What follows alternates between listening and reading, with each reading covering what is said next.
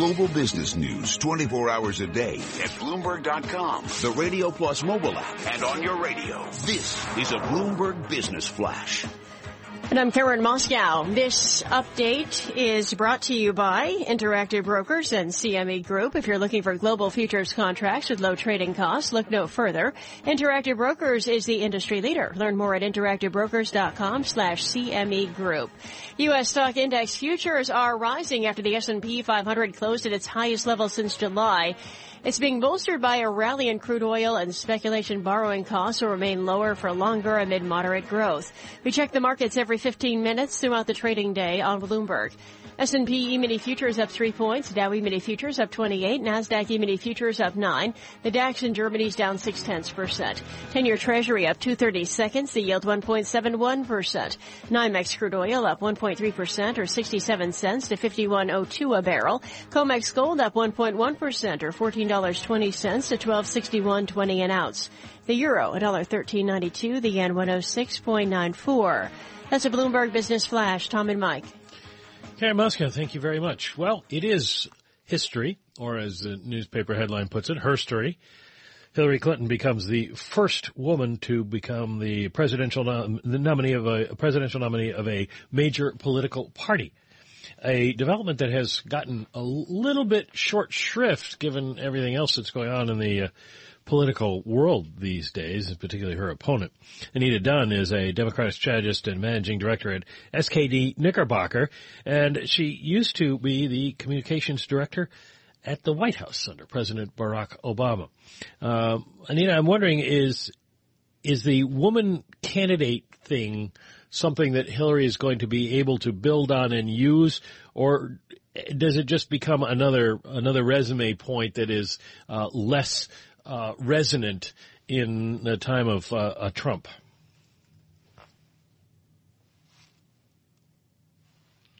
I was thinking about 2008, where throughout the primary process, there was this knowledge that Barack Obama was either going to be the first African-American nominee of a major political party, or that Hillary Clinton was going to be the first female nominee of a major political party, but that either way, history would be made. And yet when the history was actually made, it felt very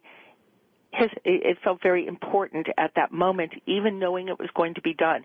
And I think last night, what you saw was a candidate who was very comfortable with her voice, with the nature of her candidacy, with the piece of history, but not saying vote for me because I'm a woman, saying vote for me because I'm the best person for this job. And I think that is an important part of moving forward. Gender is a piece of this, but it's only part of who she is. Does it bring her a lot of votes that she wouldn't otherwise get? I don't think people will vote for her automatically because she's a woman, and I don't think she would expect people to do that. But do we recognize that it's important to have different viewpoints, different backgrounds, people, diversity of opinion and diversity of leadership in this country?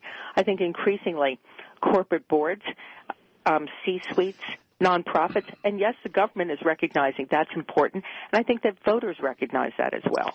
You are wonderful to have on today, because in 2008 you were granted the ethereal power couple designation with your husband in Washington. It's great to speak to one of the power couple of any given year. I mean, that must be a pox upon you. Terrible. What would be your advice to the quote-unquote Trump team today? You, I'm sure, had to sit Senator Obama down here or there and say, no, sir, this is how it's done. And you could do that with all your charm. How do you do that with Donald Trump? I see no evidence that he's listening to beasts like you. Donald Trump is the classic insurgent outsider candidate for someone who has operated inside the system for so long. He won it his way. He won it with a very small staff that he, by all accounts, didn't listen to. And now he has all the so-called smart people in his political party telling him he has to change, and he's sitting there thinking, didn't I just beat all of you? And this is not a new thing.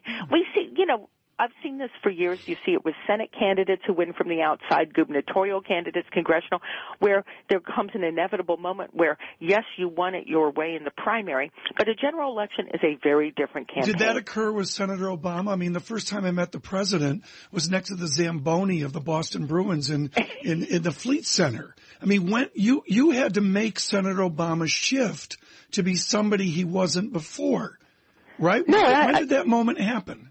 Oh, I totally disagree with that. He never shifted. Okay. The campaign needed to open itself and embrace some of the party regulars and people who had not supported him in the primary. And just as everyone is talking about the challenge of Bernie Sanders supporters this morning, we had a challenge with Hillary Clinton supporters in 2008, and part of it is you have to set aside the lingering bitterness from the primaries, which you have even if you won, because a lot gets said during primaries, and the people who work for candidates and who are the most fervent supporters don't forget those things. But you have to set it aside and figure out how do we all put this back together and move forward. Mm-hmm. But Senator Obama never had a problem doing that. Okay.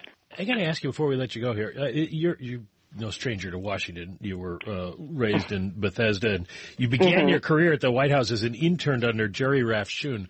If you don't know who I'm talking about, people go out and look it up. He was the director in the Carter administration. How do people feel who are longtime Washingtonians about the mood in the country these days, where everybody hates Washington? Well, I think people who've been in Washington know that everybody always hates Washington. It is, it's part of our national culture. Sometimes it's worse than others. But I think people who work in politics would be crazy not to recognize that there is a fundamental disconnect right now between what people perceive as this kind of ruling class of political, business, education of elites and the rest of the country. And both of the primary processes have shown that, and the people who do not listen to that message are going to find themselves seriously in trouble. And I think that that is something that, that's a message to everybody. That's a message to New York as much as Washington. Anita, I know you're going to go over and have seasonal melon at the Hay Adams Hotel here for lunch, but we're going to keep you, we're going to beg to keep you around for our next section as well. On this important political day, truly an historical day, a woman will run for president.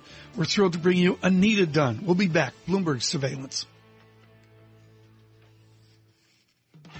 We're counting down to the opening bell, brought to you by the Jeep Grand Cherokee. The most awarded SUV ever, the Grand Cherokee continues to raise the bar with its luxurious interior and legendary 4x4 capability. Drive one at your local Jeep dealer today.